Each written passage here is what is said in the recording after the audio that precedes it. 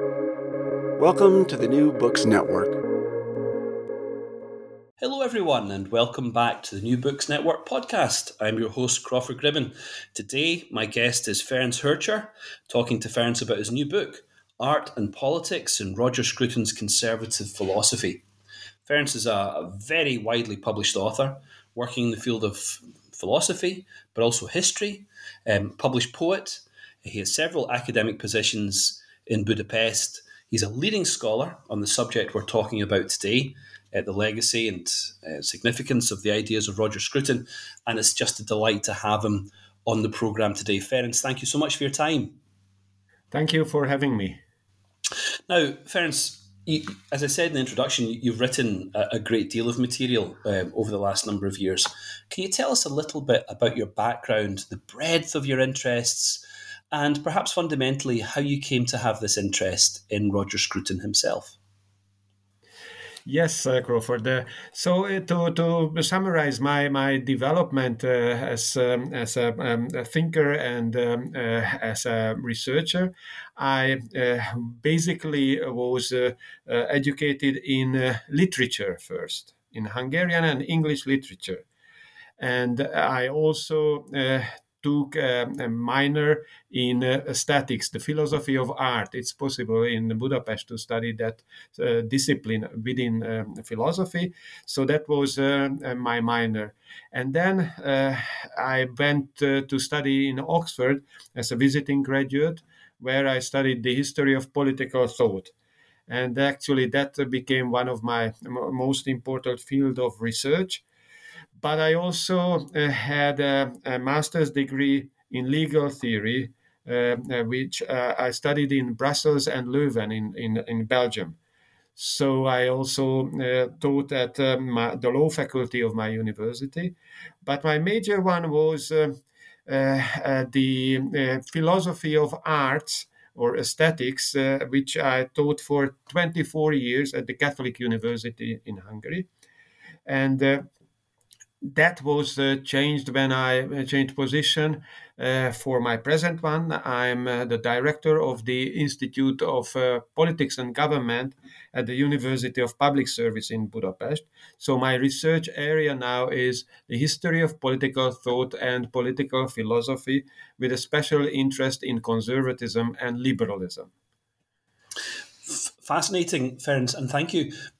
How did you come to have an interest in Roger Scruton himself? Well, as I mentioned, I studied in Oxford at Oriel College, Oxford, and that's where and my background in English literature and English culture as such opened me up towards British culture generally, and within that. I worked on Edmund Burke and the Scottish Enlightenment, in fact. So that gave me a background in political philosophy. And when I looked, and of course, both Burke and some of the Scots, they were interested in what came to be called conservatism. It was not called conservatism in those days because ideologies were just in the process of getting born, but their interest in politics was connected to issues that come up in conservatism, like Burke's criticism of the French Revolution, or David Hume's analysis of English history and his Tory sympathies, which he did not conceal, or Adam Smith's interest in moral sentiments and sympathy as the foundational elements of human nature. These are important contributions to what came to be called the history of conservative political thought. And that's what I came to study. And Roger was perhaps the only person who actually practiced that on a scale that made him, generally known around the Western world. And in this way, he became the representative of conservatism. So I couldn't avoid to deal with him. But fortunately, I had the privilege to get acquainted with him rather early, in the early 90s. I finished my university studies at the end of the 80s, so I was still a young researcher, and I had a research fellowship, a junior fellowship at Collegium Budapest, which was then established, and they had a conference where some big shots came, like Jon Elster and also Roger Scruton. He was the only one who had a conservative background and attitude towards politics. So he was quite interesting for me. Although I also studied the history of liberalism, and I published on that as well, meaning by that classical liberalism and the history of classical liberalism in the 18th and 19th century British context. So that's my background to it, and the reason why he came even more important was this. I published a book on conservatism itself when was that? In 2020. And that was a book entitled Political Philosophy of Conservatism, Prudence, Moderation, and Tradition. And I thought that this is, of course, the Burkean tradition and the Aristotelian tradition, and therefore it might interest Scruton. And due to the fact that we participated at academic events on a regular basis, because there are some possibilities in Europe by now to convene with researchers who are interested in that topic on a regular basis, and we met with him. And on one of these meetings, which happened to take place in Warsaw at the University of Warsaw, he and me also gave a talk on aesthetics. He first, and I responded to it and added my own points of view. And in fact, that's because both of us were interested in the same things, i.e., politics, and within that, the conservative perspective, but also in art and the theory of art. And add to that a third dimension, which is the connection between the two, politics and the reflections on politics, and the connection of it to philosophy of art and aesthetics. So I really thought that he would be interested in my book, but unfortunately, in that very year, he died. And so I made a decision, and I promised myself that I should have a book-length project on Roger's specific contribution to this connection between art and politics. And my publisher, Palgrave Macmillan, was interested in that project, so they made it possible for me to write it and publish it with them. And that's how Art and Politics in Roger Scruton's Conservative Philosophy came out in 2023. Well, late 2022, but with this date. Very good, Ferenc. That's fascinating. This is a big book, isn't it? It's almost 400 pages long. And it's one of the things I think that makes this book so helpful is that it is, I think, the fullest, most complete account of Scruton's thought until now. And in the book, you work steadily through his publications. You give us a bibliography at the end, but you show in the chapters how you're working steadily through these publications, grouping them according to period or theme to describe their contents, which are incredibly varied in terms of discipline, and then to offer some comment about what connects these various writing projects. And we'll try and talk together about some of those topics as we go through. But first of all, Ferenc, tell us a little bit more about Scruton himself. So you met him in the 1980s behind the so-called Iron Curtain. No, it was early 90s, but and by that time the Iron Curtain was not standing anymore. But you are right that he came to actually to Central Europe very early in the 70s, and he took part in what was called in those days underground university courses, which is a strange institution. It's an informal one, and in fact it was quite a risky one. So Roger, who was interested in political philosophy, was also interested in political practice.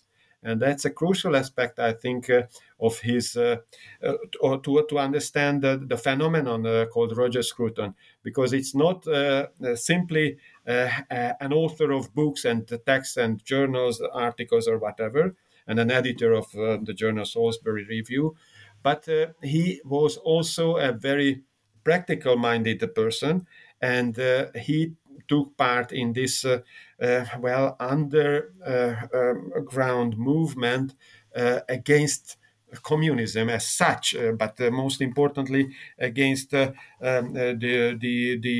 censure in communist countries of basic literature and basic tuition in classical European Western political thought. So that's why he came to Central Europe, and in a way he remained quite influenced by Central European ideas and culture generally. In fact, he learned Czech, and he kept an eye on what happened here, both politically but also culturally, and in a way he educated himself in a very singular way in Central European thought as well. So he became a Central European author himself, very interestingly, while remaining or becoming even more British and later an English conservative. But generally speaking, he was a Cambridge educated philosopher. His main focus in his studies, in his PhD, was aesthetics, the philosophy of art. His thesis in that discipline was on art and imagination in aesthetics. But due to the fact that his first wife was French, and they spent some time in France, and he was in Paris during the time of the 68 demonstrations and student revolution. He became interested in politics, and that's when he turned towards conservatism, and that's why he published his scandalous book, The Meaning of Conservatism. I mean by that term that it caused real scandal, because in the 70s, after the intellectual movements of 68, it was kind of a countercultural act to publish that book. And in fact, he lost his job partly because of that scandal that was caused by his book on meaning of conservatism. But he knew that you have to pay the price if you want to live along your principles and want to publish what you think is true. And he believed in these basic principles of conservatism, and also he tried to establish the right philosophical principles upon which such a political stance can be established. And beside this, he kept his interest in arts, and in particular in music, as you mentioned, for example, in Wagner, but also in architecture. And these are two forms of art which are practiced publicly. So that invited him to see the connections between these forms of art and their public perception and their political relevance or significance. Because if something is practiced together in community, it means, in the traditional sense, these might be politically interesting issues, and that's how these two major interests of him developed during the years of his academic career, during which he published more than 50 books and hundreds of journal articles, edited a journal for more than 10 years. So he was the person who worked most of all my acquaintances, including myself. That's fascinating, Ferenc. So Scruton grows up as a philosopher at Cambridge, strongly focused in aesthetics, trains also in law, becomes a barrister at law, always has this interest in art, architecture. Mind you, Crawford, that his interest in the law or his education was not a university education. It was at the Inns of Court, the traditional English institutions to study the law. So that was very important for him because that introduced him to legal practice and the way that legal practitioners actually think about their subject, which will be crucial for his political philosophy. Yeah, absolutely. No, I was just thinking, Ferenc, really that the breadth of his own background matches in many ways the breadth of your own background as an author. And what you do in this book, you describe his philosophy. That's the title, isn't it? Art and Politics in Roger Scruton's Conservative Philosophy. But what we have in this book is an incredibly broad disciplinary field that includes art, architecture, music, lots of Wagner, as you mentioned, literature, literary criticism, as well as the more high analytical philosophical categories that we might perhaps carelessly associate with that disciplinary theme. What does this disciplinary breadth tell us about Scruton's idea of what philosophy is?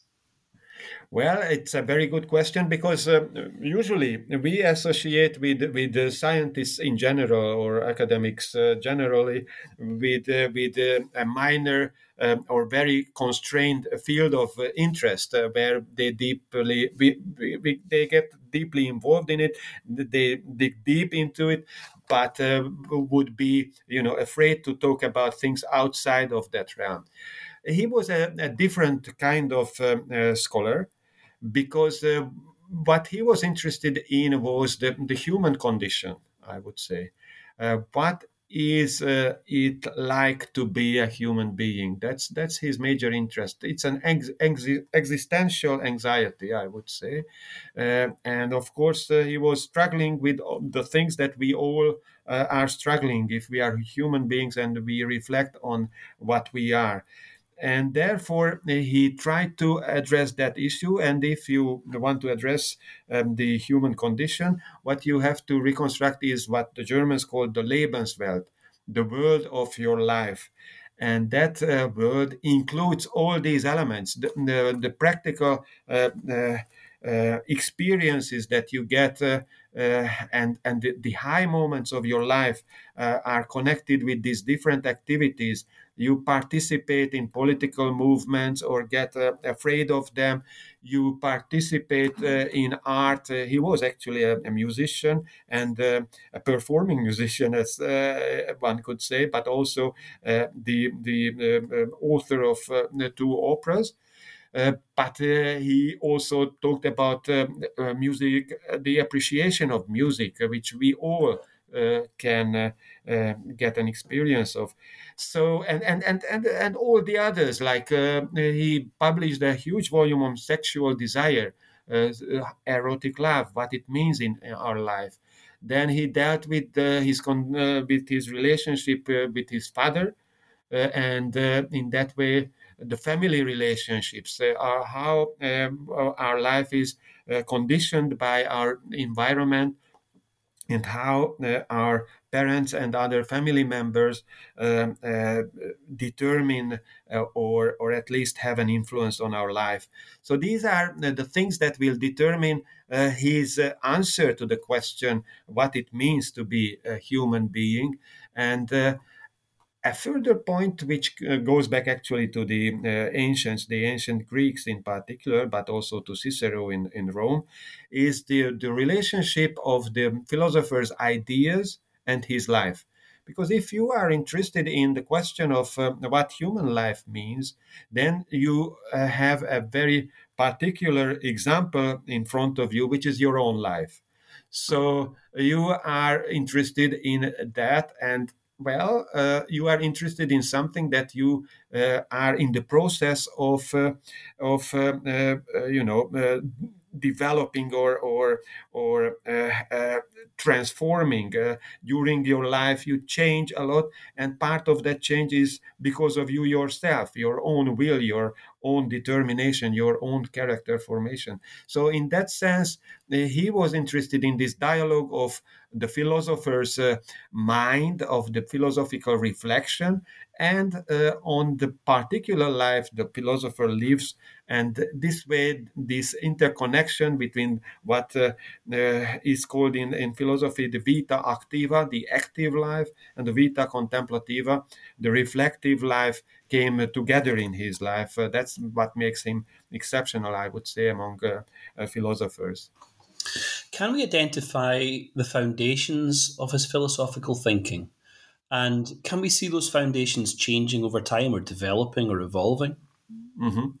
Well, if you want to characterize him shortly, then you can say that, first of all, he is an analytical philosopher. His primary education is in analytical philosophy, and that's because he was educated in one of the best analytical centers of the day, particularly after Wittgenstein, which is Cambridge. On the other hand, he early on got interested in art and the theory of art, and there his own college, Peterhouse, had a particular influence on him, and. Among those who were important in that respect, David Watkin is important, an art historian of classical architecture. So that's part of his background. But as I mentioned, he got interested in Central and Eastern Europe, and in particular in Central European thought. He learned German at the grammar school. He attended not a public school because he comes from a lower middle class background, but he was educated in German, and so he read German philosophy and continental philosophy in general, and he got fascinated by it. And that's again something which makes him special, because most of the contemporaries were either continental or analytical, British or American analytical philosophers, and he was both. So in a way, he remained the analytical philosopher with his very technical language and tradition, but he got fascinated by the ideas of the German classical idealist, in particular of Immanuel Kant, who lived at the end of the 18th century, and by Georg Wilhelm Friedrich Hegel, who was a follower and a critic of Kant in the early 19th century. German philosophy and Kantianism and analytical philosophy, as well as the art theory of classical architecture. These are some of the major influences on him. But later on, because you also asked me about the development of his thought and the changes, I think that the main impetus is his his turn towards metaphysics, and that's partly because of his experiences in Central Europe. One can mention the name of this philosopher whom he met in Czechoslovakia, at least the works of whom he met, and that's Jan Patočka. And Patočka was a student of Heidegger, but a critic of him as well. And through Patočka, he got acquainted with some of the metaphysical questions of continental philosophy. And actually, well, of course, he knew about all that, but he was cautious to discuss it earlier. But at the end of his life, in the last decade of his life, what he had to realize is that for a full life to live, you need to confront the question what comes after that life. And of course, religion has a specific answer to that. But more than that, and of course, believers who belong to one of or the other of the religions would follow those teachings and would answer that question along those lines. But he, as a philosopher, wanted to see the theoretical um, uh, uh, basic roots or foundations of those ideas. And therefore, he turned towards metaphysics in two lecture series that he gave in the early 2010s. Were published in two volumes, two very small or short volumes, one entitled The Face of God, the other one entitled The Soul of the World.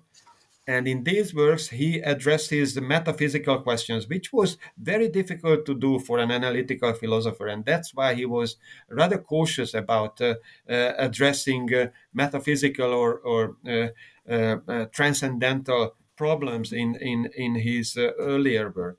But when you grow old and get closer to the end of your life, you try to make sense of its meaning. What exactly is that gives meaning to that life, and you cannot really answer that question without addressing the final metaphysical questions. Why are we here on the earth, and who sent us, who made it possible for us, and what comes after we leave this world. And where he arrives in those works is a kind of cautious agreement with some of the basic claims of Christianity, while not becoming yet a fully fledged Christian believer. He became a practitioner of his religion, which was Anglicanism. That was what he was raised in.